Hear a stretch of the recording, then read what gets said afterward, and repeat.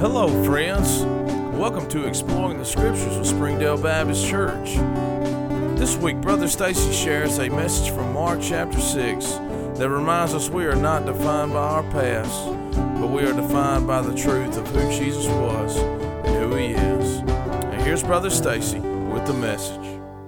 Bibles, I want you to turn with me to Mark chapter number 6, the Gospel of Mark.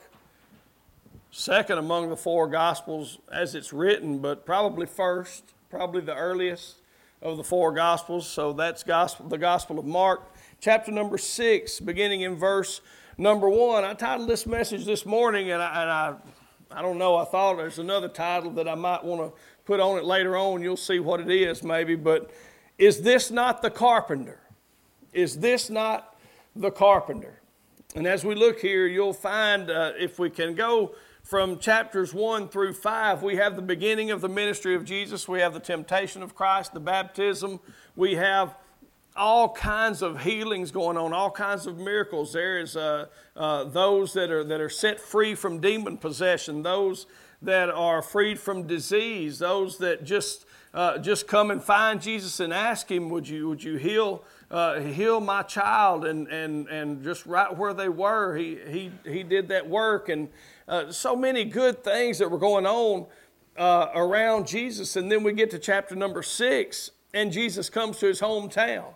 And as we titled, Is This Not the Carpenter? I want you to see what happens when Jesus goes home. And many times I think in the lives of Christians, it can happen to us.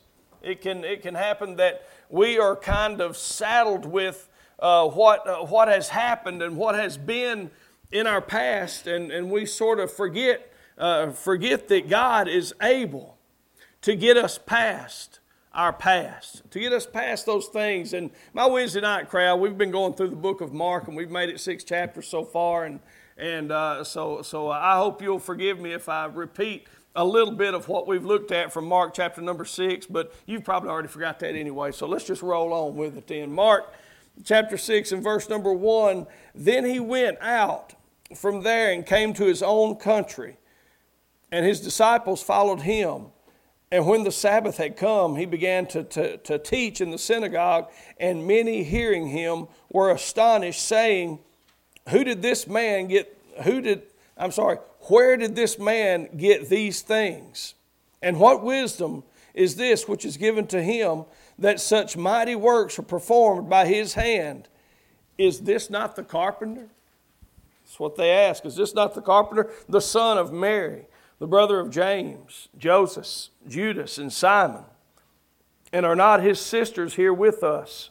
So they were offended at him. But Jesus said to them, A prophet is not without honor except in his own country, among his own relatives, and in his own house.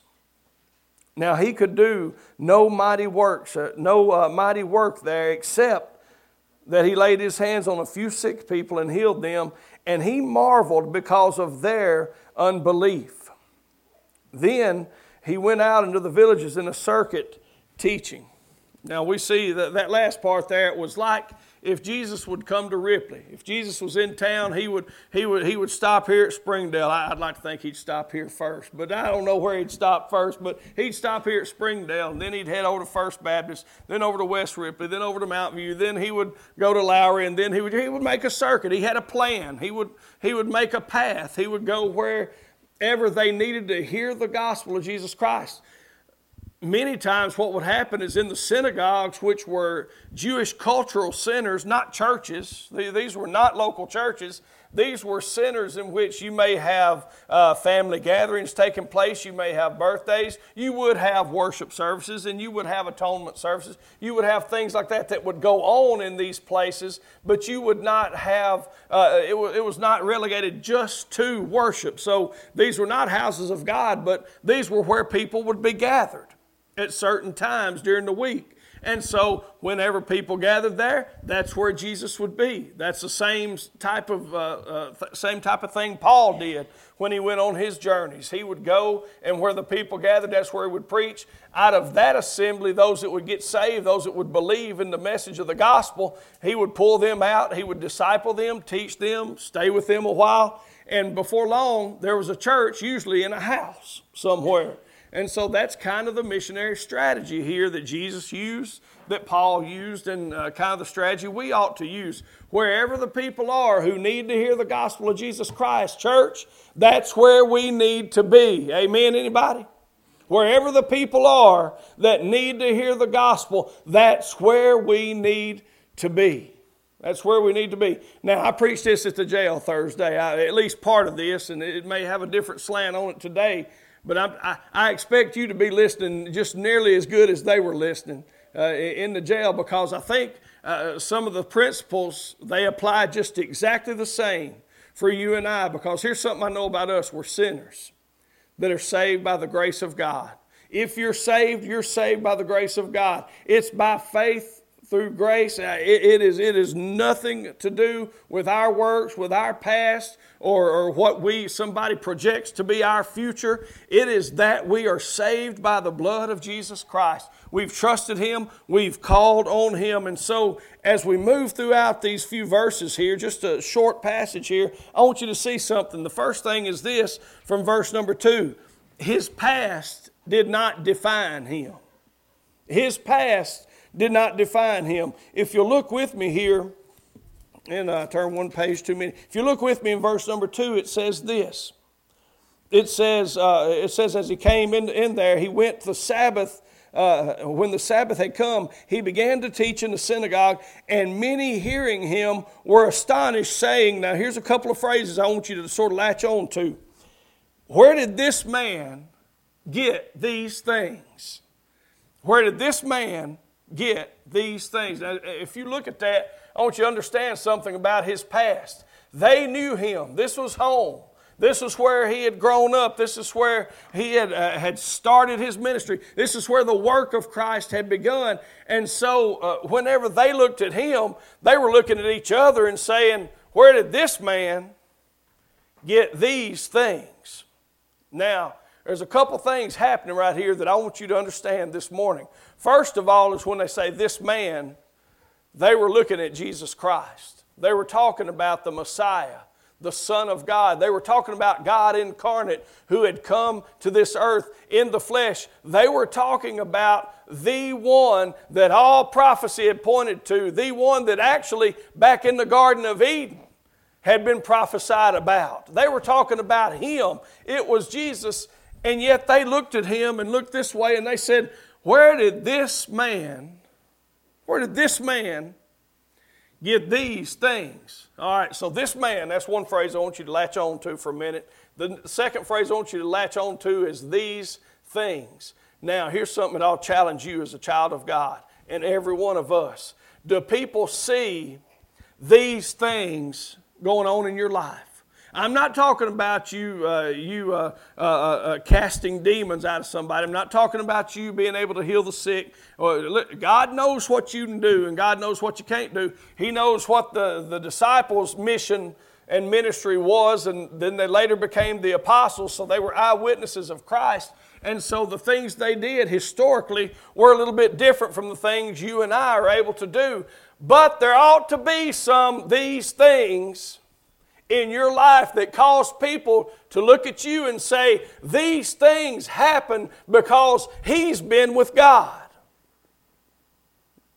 These things are occurring in his life because he has spent time with the Master, because he has studied the Word of God, because he has given himself to the work and the ministry of Jesus Christ. They said, how did this man? Now, there's some more finger pointing in that little phrase right there, this man. More than just one finger pointing. There's a lot of finger pointing going on at him because they knew him as who? As the carpenter. They knew him as the carpenter. They knew him as these other folks, the rest of his family, as their brother or their son. They knew him as just the guy, here's the guy hammering in nails. Here's the guy sanding on tabletops. Here's the guy building the seesaws for the playground. Here's the guy that just did all the stuff, really, that nobody else would do. He made an honest living, an honest day's work for honest day's pay. He did all that. But they said, how did this guy, we've heard about him casting out demons, doing miracles, preaching and teaching in the synagogue. We've heard about him doing all this. How did this guy get these things? How did he do that? Is it ever asked about you? How in the world did you get to do this? How did you get to be that? If these things include the glory of God showing out in your life, then it ought to cause some people to ask questions, because you know what happens when you get saved, when you give your life to the Lord, there is a change that happens in your life. Matter of fact, if there is not a change, then there is no Jesus in your life, because when Jesus shows up, if we know anything, Wednesday night crowd, from going through the first 5 chapters here so far, when Jesus shows up, stuff starts changing. Things get different. Action picks up when Jesus shows up. So for you in your life, if there's some these things going on, it's because He showed up in your life. And there ought to be some evidence of these things happening in the life of a child of God. Look at your life. Look at the people around you. Look at how they look at you on Mondays when you've supposedly met with Christ on Sundays. Is there anything different about you than about the rest of them? There ought to be this question asked about you. How did this man do these things? How in the world did that happen? Well, he was healing, he was teaching, he was preaching, he was prophesying, he was doing these things. Listen, whatever God asks you to do, that's what God expects you to do. Whatever He asks you to do is what He expects you to do. Nothing more, nothing less. So listen, it ought to be a challenge for us that they look at us and say, how did that guy get to do that?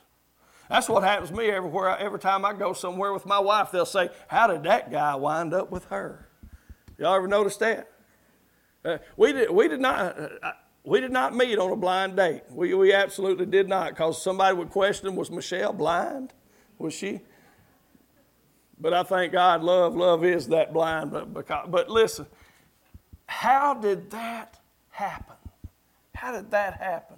When you've met with Christ, your past takes a back seat to what God is currently doing in your life. Remember that. Your past takes a back seat to what God is currently doing. His family didn't define him. As we look in verse number 2 here again, where did this man get these things, and what wisdom is this which is given to him, that such mighty works are performed by his hand?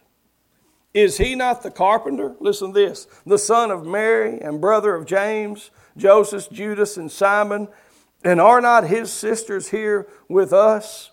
And so they were offended at him. His family did not define him.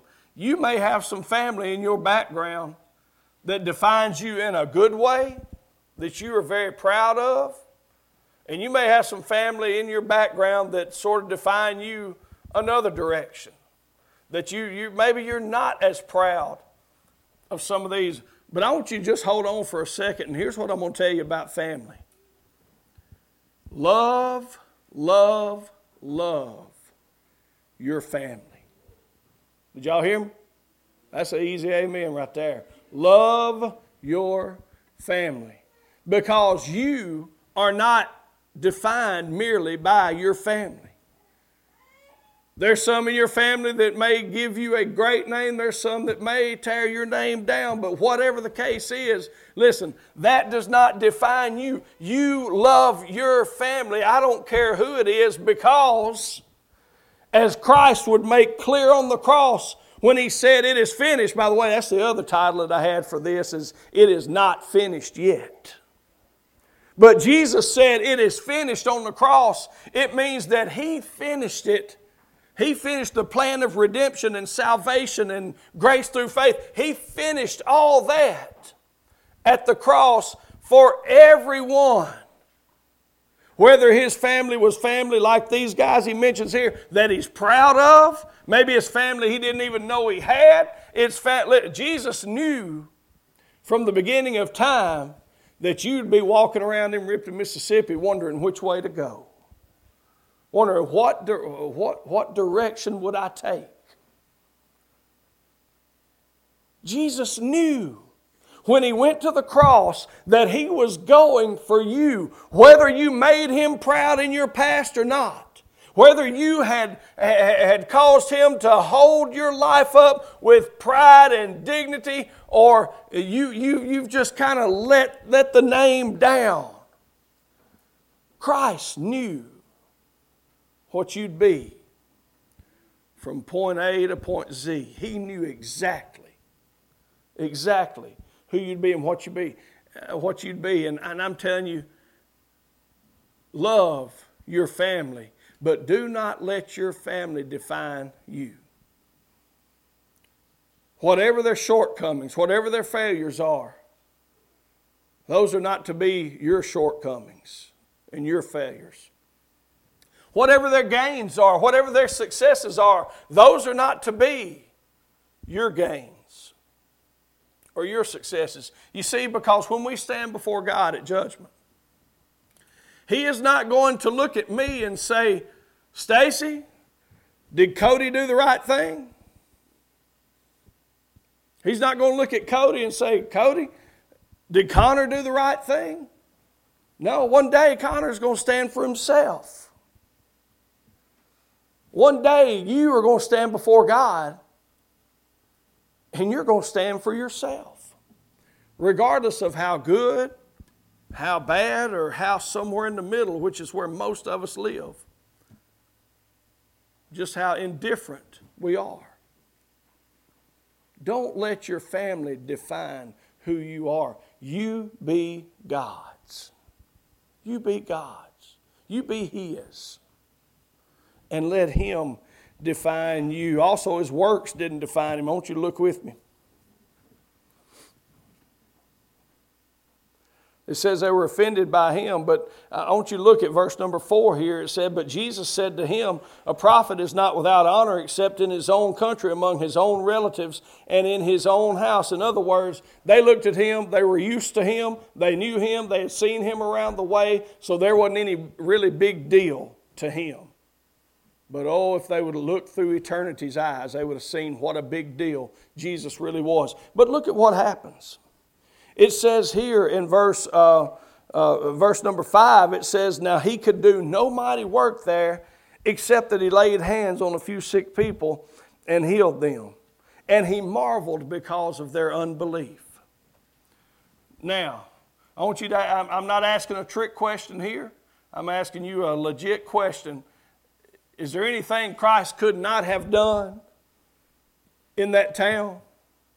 Somebody, I see a bunch of shaking head. No, there's nothing Christ could not have done in that town. Don't think for a minute He was not powerful to work any mighty work that was to be done.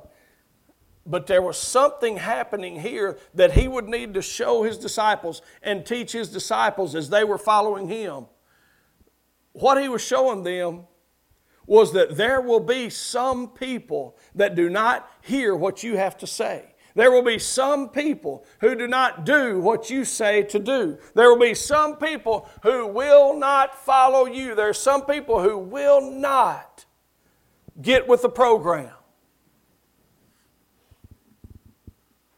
Did Jesus let that define Him? Now, I want you to think about this for a minute, and I want you to hold on to this. Jesus was able to do whatever Jesus wanted to do.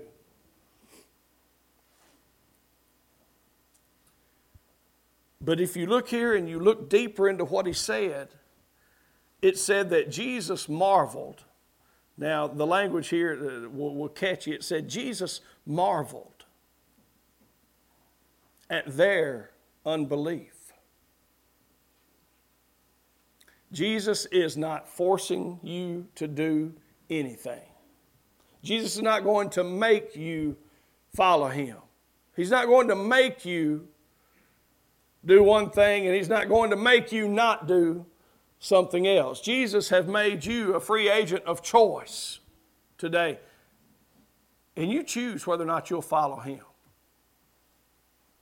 You choose whether or not you'll follow him. It says here he could do no mighty work here. It was not because he was not able. It was because he didn't have correspondence from the crowd. He didn't have anybody else willing. It amazes me whenever Jesus walked up and there was this guy laying at the pool of Bethesda, and he says this word to him. He said, "Wilt thou be made whole?" Would it not have been easy for Jesus just to say, "You're whole"? But he asked him, would you be willing to be made whole? Would you be willing to receive healing? Would you be willing to be what God would have you to be? Would you be made whole today? Here's where we are. God has given us a choice in this life. And here's what else I know. I'm not naive enough to think that every one of you are going to go back to your hometown, or going to go back to some of your relatives, or going to go back to those places that know you so well. Once there's been a change, listen, that really does not matter to some people in your past. How much you've changed, how much better you are, how much of Christ is in you. That really doesn't show up at first glance, or that second hello after you've not seen them for 10 or 15 or 20 years. Jesus was saying this. He said, I can't believe that they don't believe. But his work did not define him. If he let his work define him, that at this point, as we look through chapter number 6 here, we see that it wasn't very long till they were getting news that John the Baptist had been beheaded. That his ministry didn't work in his hometown, and his best friend and his way paver, the guy that came through, the one who was the forerunner of Christ, who was telling about Jesus, repent, every one of you in the name of Jesus. That guy was beheaded. And then he comes up on a crowd of people, over 5,000 in this valley, who are passing out fainting because they don't have any food. Now Jesus, as he let this period here define him, just because of the works he was able to do here, he would have stopped. And we would have had to rewrite history about whether or not 5,000 got fed, or how many of them died of starvation there in that valley that day. We would have had to rewrite history about all the other miracles that took place. We would have had to rewrite the history of whether or not Lazarus did really come forth out of the grave. We'd have to rewrite that history, because if Jesus was defined by his past, by his family, or by his works, then none of it would have counted. None of it would have been good enough if he let everything around him define him, but he didn't. And that brings me to the fourth thing that I want you to get and I want you to understand at the very end here. After he marveled because of their unbelief, it says, then he went about the villages in a circuit teaching.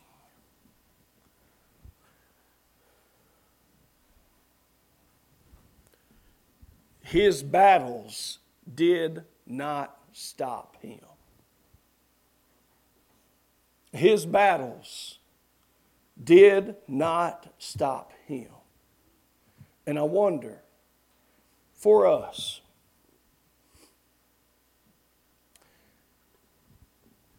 I don't know how high your threshold is for battles or for trials or for tough times and tests. I guess it remains to be seen how you'll respond when adversity comes. When life is just kicking you up one side and down the other, how will you respond when that happens? Because it's going to happen. As Christians, as the carriers of the light,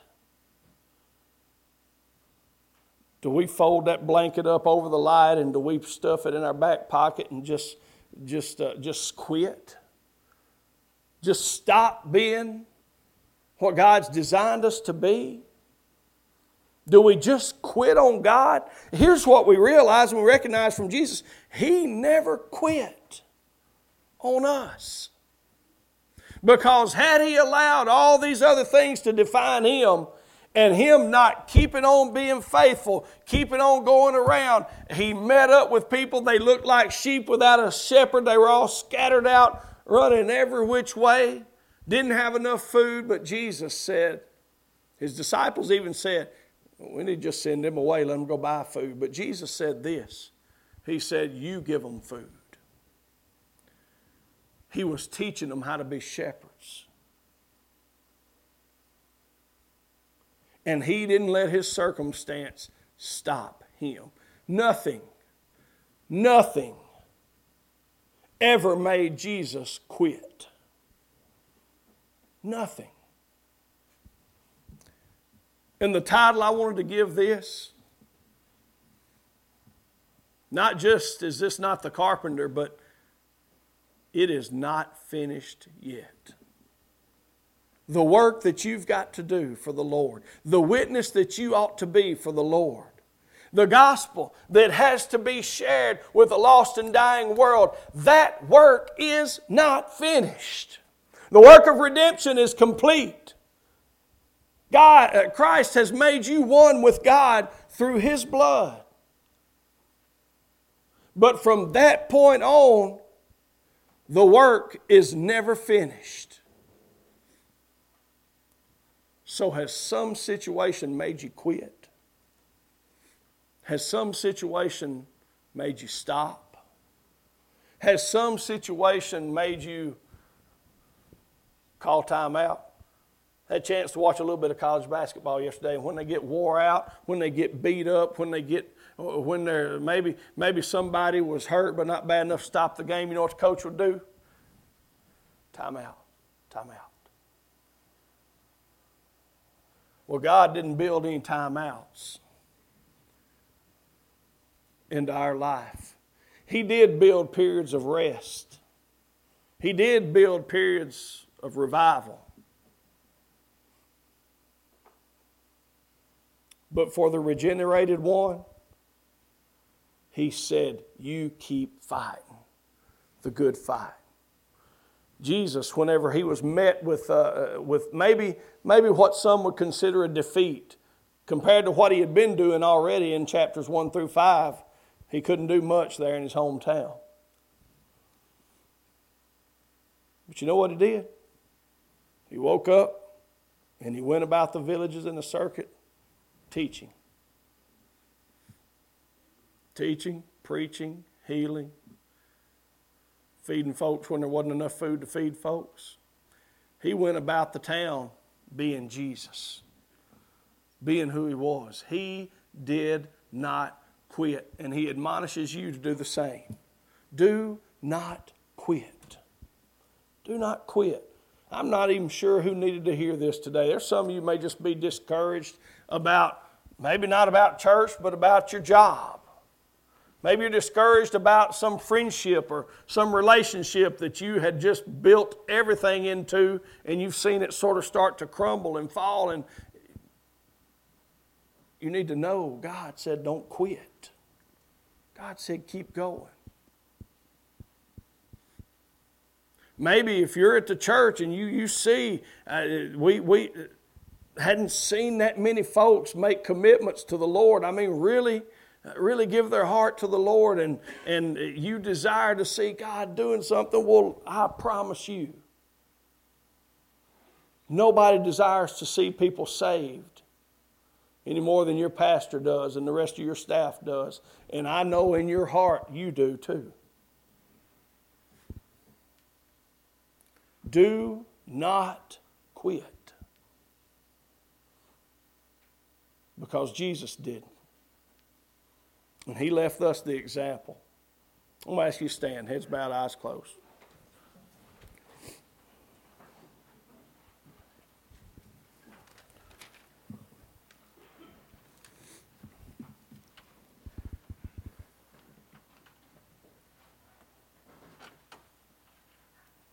Have your battles stopped you